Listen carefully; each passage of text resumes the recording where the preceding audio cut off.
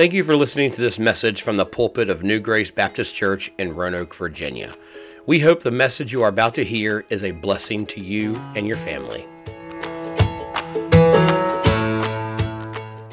Now, of course, today we are in our final week of Advent, the final message of Advent before Christmas Eve or before the Christmas candlelight service, which I know on the slide program, the video before the service, says the 22nd. That's wrong. It's actually the 20th. The person who made that slide has been fired. And it's me. So see y'all later. Anyway, so it's Wednesday the 20th. It's not the 22nd, it's the 20th. But anyway, this is our final week. And of course, Advent means coming or arrival. And during this season, we want to really focus a little bit more on what Christmas is truly all about. It's not about the presents and the trees and the traditions and the movies. And it seems like every year they make 4 or 5 new Christmas movies. I'm not talking about the Hallmark movies, who, in case you didn't know, made 42 Christmas movies this year. All with the same plot. That's too many movies for Hallmark to do. But anyway, besides all the Hallmark Christmas movie that some crazy people enjoy, they seem like you get new Christmas movies every single year, and there's nothing wrong with these things. There's nothing wrong with the traditions of Christmas, with enjoying the season of Christmas, kind of the wonder of Christmas, especially with smaller kids. When our kids were younger, Christmas was just more of a magical time when you had little kids, and they could wake up with Santa. I remember one year I photoshopped Santa having a cup of coffee with me and April, and those stupid kids believed it. They're so gullible and dumb. There's nothing wrong with all that. But it's Advent goes a little bit deeper. And before we get going, I do want to say something. Unless I am reading Scripture, I would like all eyes up here. That's your first non-specific warning before I start calling people out and taking presents back. Anyway, so Advent, we look at the coming of Christ, when he came as a baby, to be born of a manger, to live a life for us, to die in our place, to rise again, to redeem us. But we also look forward to his second coming, where he's going to come back and take us to heaven with him, and then he'll come back and set up his earthly kingdom, and we'll rule and reign with him for all of eternity. And so this week, we're looking at the advent of love. Now, love, it's a confusing topic. It should be an easy topic to preach. The Bible is all about love and God's love for us.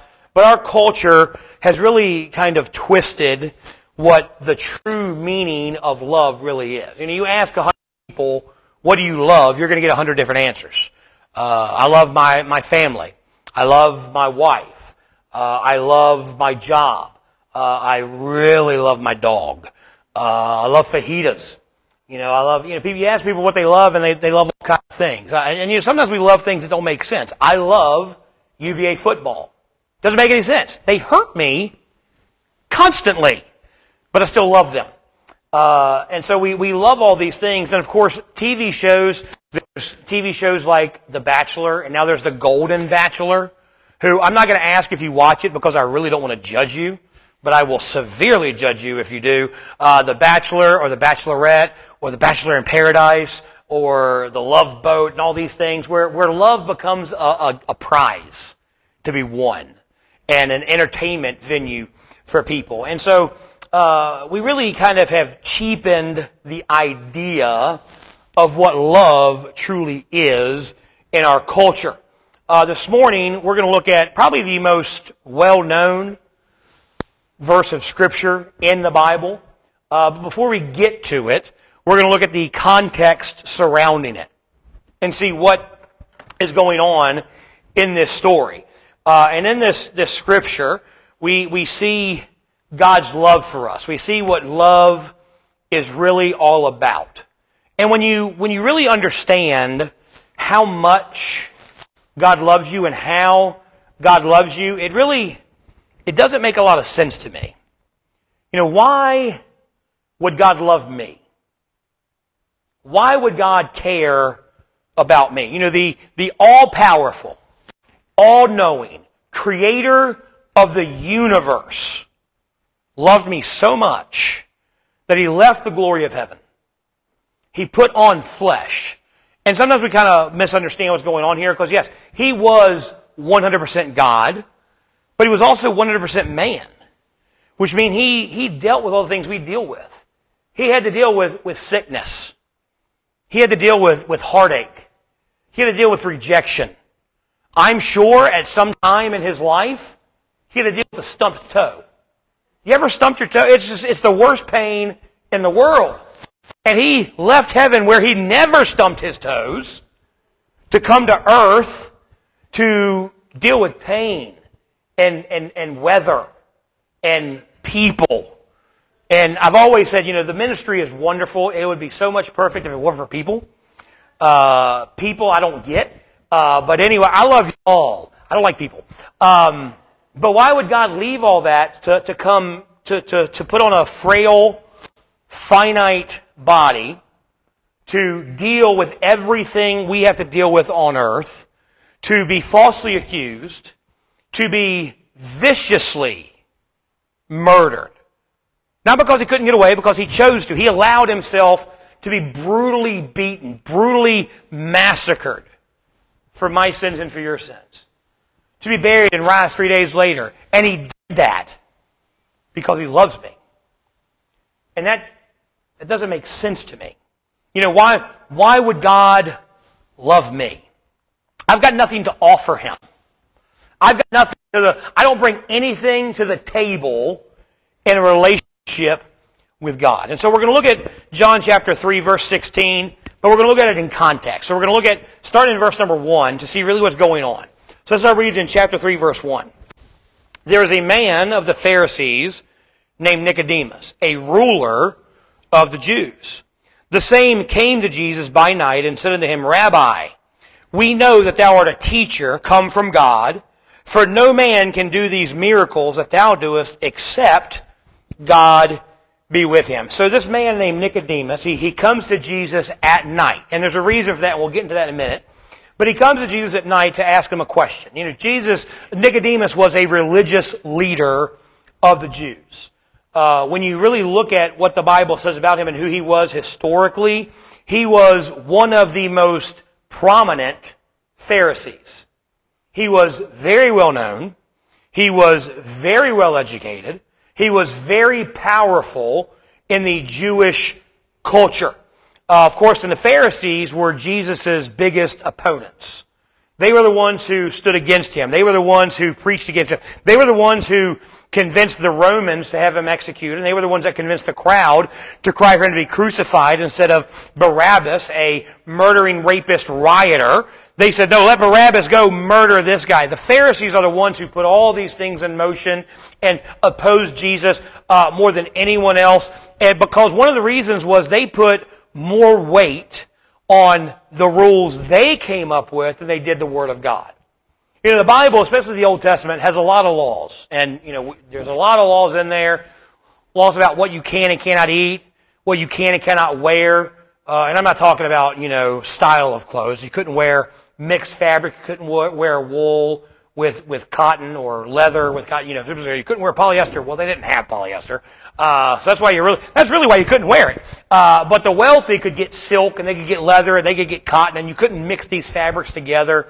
How you could plant fields, what you had to do with your fields, how to treat family. So the Bible had a lot of laws that God had given Israel to obey. And the purpose of the laws, because no one could really obey all of them, but the purpose of the law was to show that they needed a Savior, that they could not save themselves. But the Pharisees took it a step further. And they would put all these rules in place to make sure you were keeping God's laws. And they put more stock and more weight on their rules than they did on the Word of God. They did not believe that Jesus was the Messiah. They declared that he was a heretic. And after the resurrection of Lazarus, they put their plan in motion to have him killed. But Nicodemus, this very powerful, very prominent Jewish religious leader, this Pharisee, wasn't so sure. He had doubts. He said, I know what the Pharisees say, but I've seen what Jesus can do. I heard his teaching. I've seen his miracles. And I'm not so sure that we're right about him. He was a good man. He truly wanted to serve God. And so he's wrestling with everything he knows based on his teaching and his upbringing as a Jewish Pharisee. But everything that people are saying about Jesus, the things he's seen about Jesus, he might be the Messiah. Now, as a ruler of the Jews, it means that he was a member of the Sanhedrin. The Sanhedrin were the Jewish equivalent, or Israel's equivalent at the time, of our Supreme Court. They ruled on, if people had messed up or people were obeying the Word of God. They were the ones who kind of interpreted the laws for Israel. Rome, they didn't really know what to do with the Jewish people. Because in Roman government, in Roman rule, you could worship any god you wanted to worship, any way you wanted to worship. You just could not say that your God was the only God. And then you've got the Jews who are monotheistic. They believe, they teach their God is the only God. And so Rome had tried to get them to stop it, but the Jews were just so stubborn. They finally say, look, you can have your religion, you can worship your God, you can say that your God's the only God, you just can't say it to anybody else. So they kind of allowed them to have the Sanhedrin to rule over them and to take care of any spiritual or religious issues that came up in Israel. So Nicodemus is a very well-educated man. He would have had the Torah memorized. He was an expert in the law of God. He is a powerful man. He holds one of the highest political positions available to a Jew under Roman rule. He's a curious man. He asks questions. He's not afraid to admit that he doesn't know everything. He's very courageous. The Pharisees, they're out to destroy Jesus, and he's going to Jesus to get some questions answered. Now, he is courageous, but he's also not naive. He knows that what he's doing is dangerous, so he goes at night. Look at verse number 3. Jesus answered and said unto him, Verily, verily, I say unto thee, except a man be born again, he cannot see the kingdom of God. So Nicodemus comes to Jesus at night, and he tells me, because, I recognize and I realize that there's a very strong possibility you are who you say you are. You obviously come from God. No man can do the things that you have done. No man can teach the way you have taught, except he has the power of God on his life. And Jesus responds to him by saying, unless you're born again, you're never going to see the kingdom of God. Now, that doesn't seem like a legitimate answer to what Nicodemus had said. Now, Nicodemus didn't ask a question. He just made a statement. Hey, I believe you come from God because no one can do what you do except they come from God. And Jesus says, well, unless you're born again, you're never going to see the kingdom of heaven. Now, Nicodemus is a moral man. He's a hardworking man. He knows the Bible backwards and forwards. He is a religious man. And so what Jesus is saying to him is he's saying, Nicodemus, you think you know God because you know about God. But you won't even see God unless you're born again. He's doing something that everyone who accepts Christ as their Savior has to have done to them. He is stripping Nicodemus of the belief that he can save himself. That if he's moral enough, or religious enough, or he does enough, then he is able to save himself despite what God says. He's removing him of the thought and the belief that, if I go to the right church, not just any church, I got to go to the right church who uses the right Bible and sings the right music and dresses the right way. And if I do all the right things, then God will accept me. Then I can earn salvation. And Jesus tells him that is not how we get a relationship with God. Religious duty does not save. And the The terminology he uses is very important. He says, you must be born again. None of us did anything to be born. Your parents did everything. Your mother did everything. You did nothing. You were created. You stayed in the womb for 9 months, maybe a little less than most, for some, maybe a little more if you were a little late, but you stayed in the womb for 9 months and then you were born, and it wasn't very traumatic for you, but if you've ever seen a woman deliver a baby without epidural, it's pretty traumatic for her. And it's pretty traumatic for the husband because, she's squeezing his hand, and it just really hurts when a woman squeezes your hand. That's a pain no woman will ever know when they're going through that. We weren't born because we did anything. We didn't try real hard.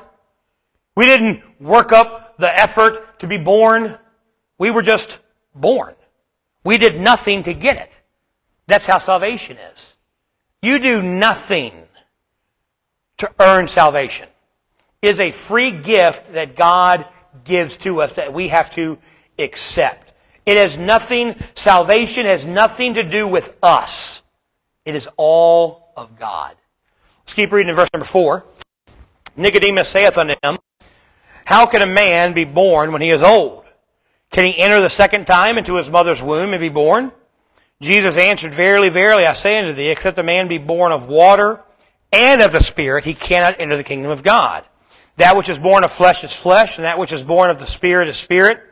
Marvel not that I say unto thee, ye must be born again. The wind bloweth where it listeth, and thou hearest the sound thereof, but canst not know whence it cometh and whither it goeth. So is every one that is born of the Spirit. Nicodemus answered and said unto him, how can these things be? So Nicodemus, he takes Jesus literally. He's like, well, I was born one time and I can't, I'm too old now. His mom's probably dead. But it's like, even if my mom's not dead, I can't crawl back up in her womb and be born again. That's weird. That's going to kill her. So how am I going to, what do you mean I must be born again? And Jesus says, look, everyone who was alive was born physically. Everyone here, you were born physically one time. But to have eternal life, we have to be born spiritually. Then he uses the example of wind to try to help Nicodemus understand. Now look, when we feel the wind, we can feel its direction. We know where it's coming from. We can kind of judge how hard it's blowing, and we know when it stops. Now, but where does a breeze start from? We don't know where that breeze began. We don't know what started it. Now, I know today we do. Today we know that, atmospheric pressure moves air around, and that creates what we know as wind. But Nicodemus did not know that in this time. They didn't have meteorologists to tell them. They didn't have Google, which is what I have, to tell you where wind comes from, to explain where wind comes from. To them, wind was this kind of mystical, unknowable force. We don't know where it starts. We don't know. Once it's gone, we don't know where it's going. We can feel it when it's there, but then when it's gone, we have no idea what's happening to it. It was an unknown thing. So Jesus is telling him, look, Nicodemus, your finite mind cannot understand the things of God. You can't understand the things of God any more than you can understand the wind. Then look at verse number 10. Jesus answered and said unto him, art thou a master of Israel, and knowest not these things? Verily, verily, I say unto thee, we speak that we do know, and testify that we have seen, and ye receive not our witness. If I had told you earthly things, and you believe not, how shall ye believe if I tell you of heavenly things? And no man hath ascended up to heaven, but he that came down from heaven, even the Son of Man which is in heaven. And as Moses lifted up the serpent in the wilderness, even so must the Son of Man be lifted up, that whosoever believeth in him should not perish, but have eternal life. So Nicodemus still doesn't understand what Jesus is talking about. So Jesus very politely, very, nicely, says Nicodemus, you're an idiot. You're never going to understand the things of God. Then he uses something that Nicodemus will understand. He uses the Old Testament. In Numbers chapter 21, Israel once again had rebelled against God and once again had angered God. And so God once again sent judgment to them. And this time he sent it in the form of fiery serpents. Now, we don't know if these were serpents that were actually on fire or if their bite stung so bad they called them fiery serpents. We know they were snakes, and snakes are of the enemy. Snakes are evil and should be murdered unless they're a black snake or a garter snake. I'll leave them alone. I will chase down a copperhead with an M16 if I have to. Black snakes, and I'll leave them alone. I'm not going to I'm not going to get near them, but I won't bother them. But a copperhead, man, they're mean. Anyway, so these serpents would come through the camp, and because people had sinned, they would be bitten by these snakes, and anyone bitten by the snake would die a very slow, a very painful, very agonizing death. So, of course, Israel, once again, they cry out to God in repentance. They ask God to forgive them, and they ask God to save them. Now, God, because He's God, could have easily said, okay, taken away the serpents. But He doesn't. He tells Moses, here's how to remove the penalty of the serpents. Make a bronze serpent, put it on a stick, and lift that stick up high in the camp. And when someone is bitten by a snake, if they look to that bronze serpent lifted up, then they will be saved. Now, God didn't give them an antidote.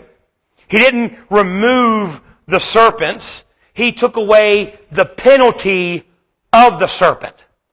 They would no longer die because of the bite that they suffered. And so, if they had faith in what they were doing and looking at that serpent, they would be saved. Now, they didn't understand why it worked. Moses didn't know why it worked. Nicodemus didn't know why it worked, but they knew it did. They knew that, I don't know the theology behind it. I don't know the physics behind it. I don't know the biology behind it, but I know if I look to that serpent, God will save me. If I look to that serpent, God will heal me. If I put my faith in it. And what Jesus is reminding us of is we as humanity, we need to be saved from the penalty of sin. Saved the penalty, the sting of death, the penalty of hell, the separation from God. And Jesus gives us that salvation. Jesus removes the penalty of sin through His death, burial, and resurrection. Now, we can't fully understand why He did what He did. Can't really wrap our minds around the theology of why He did what He did, and I don't have to. I just have to believe He did it and look to Him for salvation. And when we do that, we are saved from the penalty of sin. Then we get to the most famous verse in all of Scripture, the verse that anyone can quote if they're not a Christian. Chapter 3, verse 16. For God so loved the world that He gave His only begotten Son, that whosoever believeth in Him should not perish, but have everlasting life. For God sent not His Son into the world to condemn the world, but that the world through Him might be saved. So I want to look at two things in this passage this morning. We'll look over at 1 John in a minute. But here's the first thing I want to look at. Number one, God is love. God is love. See, love isn't something that God has. Love isn't something that God shows. It is who God is. His very essence, His very being is love. And that's unique to every other religion in the world. At the center of reality, there is a triune God. God the Father, God the Son, and God the Holy Spirit, whose very essence is love. God the Father loves the Son. God the Son loves the Father. God the Son loves the Holy Spirit. The Holy Spirit loves God the Father and God the Son, and so on. It's a circle where they are just made of love, and from the overflow of that love, God pours His love out on creation. That's why we have beauty in the world. That's why we can enjoy, not today, but normally, a beautiful sunset over the Blue Ridge Mountains. That's why we have wonderful scenery. That's why we have things like the Grand Canyon and the Northern Lights and just beautiful things throughout nature. That's why we have good food. That's why we have bacon and eggs and steak and shrimp and sweet tea. We have these things because God loves us, because God is love. If God's very essence wasn't love, He would just create a world with our basic needs met. And we see that in the children of Israel wandering through the wilderness. He gave them bread and water every single day. Now, the manna from heaven, it gave them, all the nutrients they needed, all the calories they needed, all the vitamins they needed. The water kept them hydrated. And I know the Bible says, it's little cakes of honey. And I like to say, it's honeycomb cereal, and I love honeycomb cereal. But I'm not gonna be happy eating honeycomb cereal breakfast, lunch, and dinner for 40 years. You're gonna get sick of it. But all their needs were met. Yeah, but they didn't have coffee. They didn't have sweet tea. They didn't have good food. When they complained about not having good food, God sent them quail to eat, and then those that chose to eat the quail, God killed them. So He could have just met our basic needs. And every day, we wake up and there's bread growing on our front lawn, and it's tasteless, but it gives us all we need. But He didn't do that. He gives us wonderful things, beautiful things, incredible things. Why? Because God is love. God does loving things, but He does it because that is what His essence is. Now look over at 1 John chapter 4. 1 John chapter 4, we're going to start in verse number 7. Beloved, let us love one another, for God is love. And everyone that loveth is born of God, and knoweth God. He that loveth not knoweth not God, for God is love. In this was manifested the love of God toward us, because that God sent His only Son, His only begotten Son, into the world, that we might live through Him. Herein is love. Not that we loved God, but that He loved us, and sent His Son to be the propitiation for our sins. Beloved, if God so loved us, we ought to also love one another. Here's what John is trying to tell us here. I should love you. Not because you're worthy of love. Not because you have earned my love. I should love you because God loves me. And God loves me, and I am unworthy of His love. I haven't done anything to earn His love. I haven't done anything to desire for Him to desire to put His love on me, but He loves me regardless. So because He loves me in my unworthiness, because He loves me in my filthiness, and my rejection of Him, and my sometimes as a younger, before I even knew Him, as my hatred of Him, He loved me in that. I should love you no matter what. Too many people, we have a group of people that we cannot love. Now, hopefully, you don't have those in your heart where you don't love someone because of the color of their skin. If you do, you really need to check your relationship with God right there, or because of their sin. But we have a group of people we have a hard time loving. Hokie fans have a hard time loving them. Don't like them. Really, there's a few of them I can tolerate because they're friends, but the majority of them, lump them in, don't like them. Alabama fans, same way. Just do not like them. But, it is joking. But, some people say, well, I can't like those people because they have different religious beliefs than me, or different political beliefs than me. We have this group of people that we just kind of lump in and say, well, their beliefs, their practices, it goes against everything I hold dear, so I cannot like them. I cannot love them. But here's the thing. You have things in your life that goes against everything God stands for. On a daily basis, you are a rebel to God. You sin on a daily basis. But despite what you do and what you stand for and how you oppose God, God still loves you. My love, even for my enemies, is not rooted in them and what they have done and what they can do for me.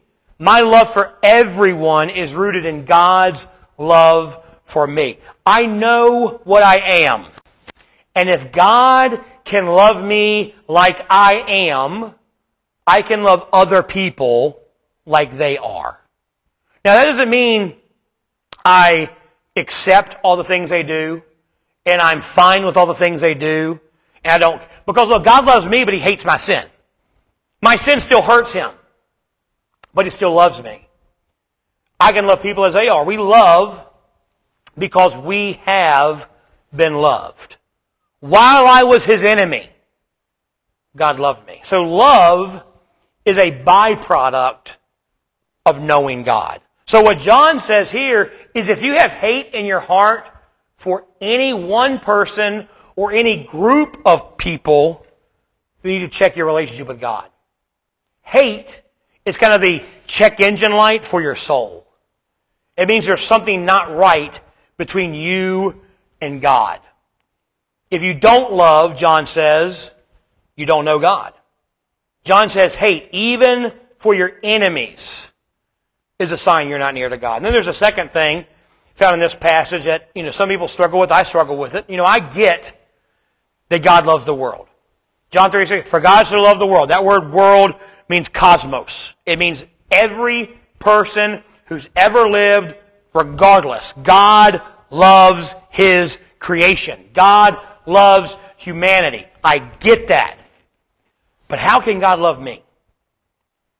I know me. I'm not lovable. You can ask her. There are some times in my life I'm not very lovable. Well, I can be kind of hateful and mean and just angry or irritated or, not often, only once or twice a day. But I'm not lovable. But God loves me regardless. A lot of people struggle with that. They hear that. You try to tell them God loves you. Yeah, God loves the world, but God loves you. And they think, but how can God love me? I know what I've done. I've had a divorce. How can God love me? I've had an abortion.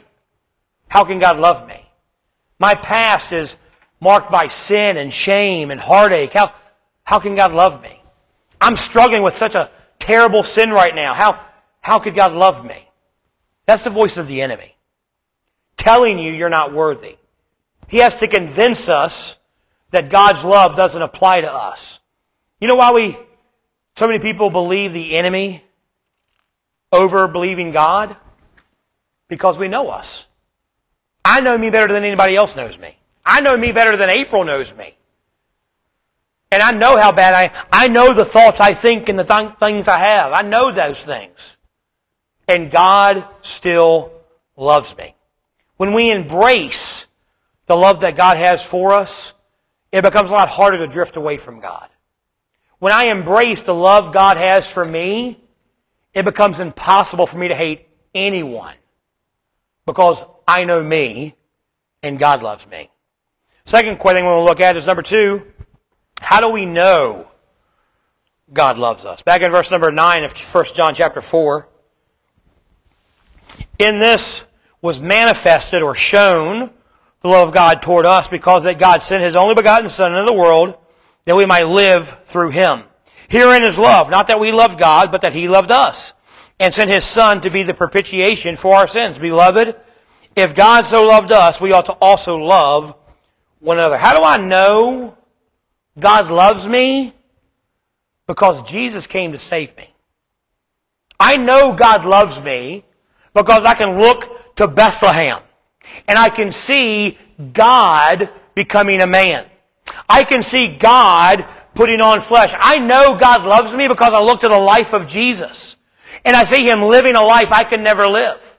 I see Him living a perfect, sinless life that I never could. I know God loves me because I look to the cross. And I see Him absorbing the wrath of God for my sins. Not His sins. I see an innocent, perfect lamb taking the punishment I should have taken. I know God loves me because I look to the empty tomb and I see Him risen again to redeem me to God the Father. I know God loves me because I look to the ascension of Christ and Him seated at the right hand of God, going to God on my behalf. I know He loves me because of the gospel. And He did all of that, not because I'm worthy, not because I earned it, because I never could. He didn't do it because I loved Him, because I am terrible at loving God. We are all very terrible at loving God back. He loved us first. He came to us. God loves me because God is love. God draws us to Him over and over again because He loves us despite how bad we are at loving Him. Then back over in John chapter 3, verse 16 again. For God so loved the world that He gave His only begotten Son, that whosoever believeth in Him should not perish, but have everlasting life. For God sent not His Son into the world to condemn the world, but that the world through Him might be saved. Jesus came out of love to save us, not to condemn us. He didn't come with a new list of laws that we have to obey. The Word of God, the Creator of the universe, became a baby. He didn't come as a full-grown man. He had to learn to walk. He had to learn to read. He had to be potty trained. You ever think about that? Jesus had to be potty trained. He had to learn to feed Himself. The Creator of the universe, had one of those birthday parties where He got a smash cake all over His face. So imagine that Jesus, the Creator of the universe, with chocolate all over His face. He had to learn to do all these things. And how humbling is that? That the Creator had to learn to walk. The Creator, if they had shoelaces at that time, would have had to learn to tie His shoes. He had to learn the very Word of God that He is, that He gave us. He had to learn how to read it. And that's crazy for me. But His incredible love for us moved Him to do that. And then verse 17 tells us He didn't come to condemn us. He came to save us. Jesus is God's love made visible for us. We see God's love for us in the birth of Christ. We see God's love for us in His life. We see God's love for us in His death, His burial, and His resurrection. We see God loves us. That's where we see it. We don't see it in the feelings that we have, because look, your feelings are going to fluctuate. We don't see it in a beautiful sunset or a delicious meal. We see it in the life, death, burial, and resurrection of Jesus Christ. He doesn't come to condemn us, but He did come to bring some things. Number one, He brings redemption. Redemption is a release of people, property, or animals from bondage through payment. That's what that word we saw in 1 John, propitiation, is. It's a payment or a ransom. During this time in this culture, if you were a slave, and their slavery was different than our idea of slavery that we have in America because of our terrible, terrible past. I'm not saying it's good, so don't get me wrong. I'm not saying, slavery is great, but their slavery was more of indentured servitude. You'd have a debt, and you would pay it off. But if someone paid your debt for you, they paid the propitiation for your freedom.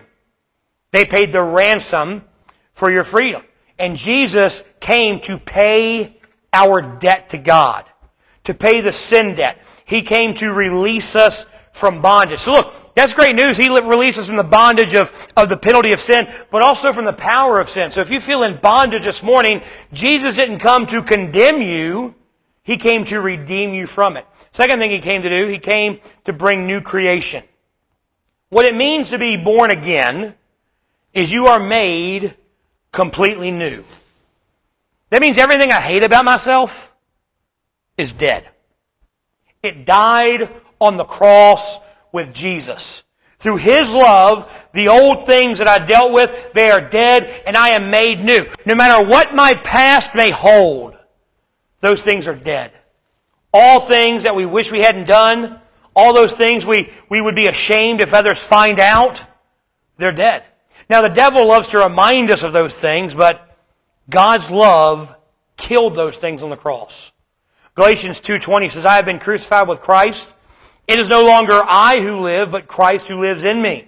And the life I now live in the flesh, I live by faith in the Son of God who loved me and gave Himself for me. That old, shameful man that I was died on the cross with Jesus because He loved me so much. He also comes to bring adoption.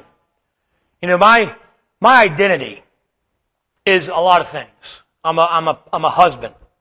I'm a father. I'm a pastor.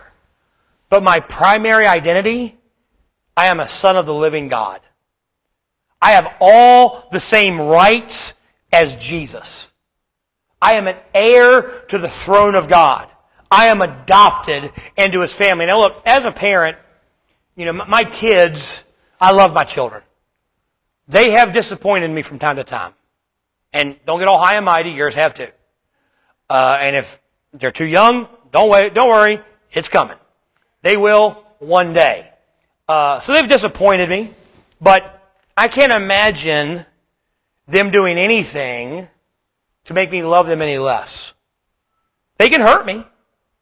There's nothing like the hurt of a parent. They can worry me. There's nothing like the worry of a parent, but they can't make me stop loving them. Now they can do things that I may have to, you know, they may, if one of them becomes a serial killer, I'm probably going to turn them in if I find out. I'll visit them on death row, and I'll love them, but I'm going to be a little disappointed at them, and there's some judgment, there's some repercussions for their actions, but I could never stop loving them.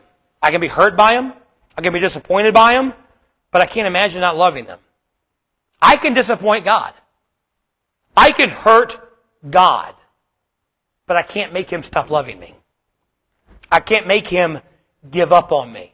There is nothing I can do to make Him not delight in having me as His child. Another thing He brings is He brings justification. I am seen by God as righteous and sinless. Not because I am righteous and sinless, because I'm not, but I am seen as righteous and sinless through His death, burial, and resurrection. All my sins are fully, freely, and forever forgiven. All sins, not just all sins, but that one. Every sin, past, present, and future, are forgiven. We are justified through Christ, through His life, death, burial, and resurrection. I am justified. Last thing He brings is He brings union with Christ.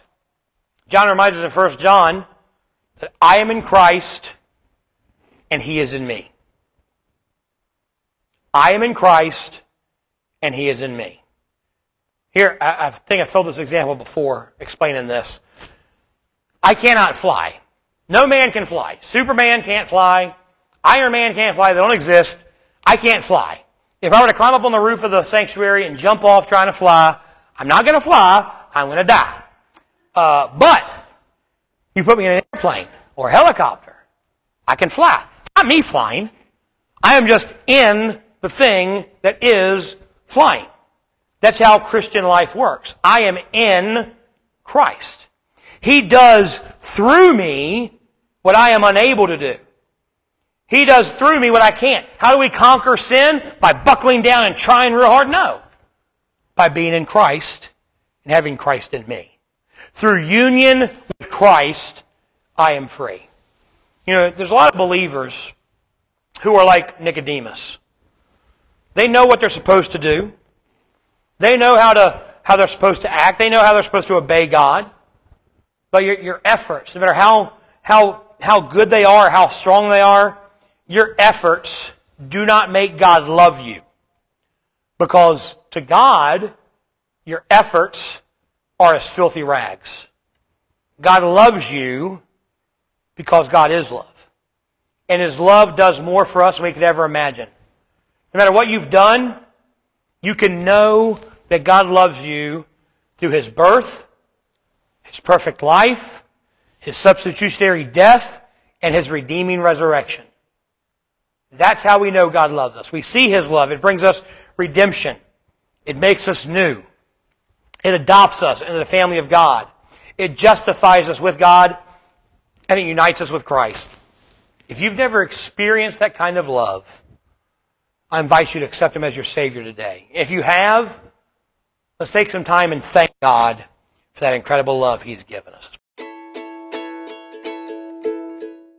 Thank you for listening to this message from New Grace Baptist Church. For more information about New Grace, check out our website at www.reachingroanoke.com.